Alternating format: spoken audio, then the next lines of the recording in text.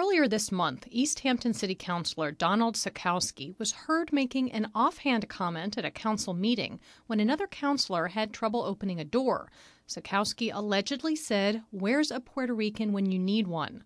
According to the Springfield Republican, Sikowski later apologized before the rest of the council, at the council president's request, for what he called an off-color remark. But Talbert Swan, president of the Springfield chapter of the NAACP, says the apology did not go far enough. The city council needs to assure the public that this type of off-the-cuff conversation is not commonplace in the city council chambers, because the fact that he felt comfortable enough to say it kind of infers that. Swan has sent a letter to Council President Joseph McCoy calling Sikowski's comment racist and requesting he be censured by the entire council. Swan says he has also called McCoy to discuss the matter but has not heard back. McCoy could not be reached for comment. For New England Public Radio, I'm Karen Brown.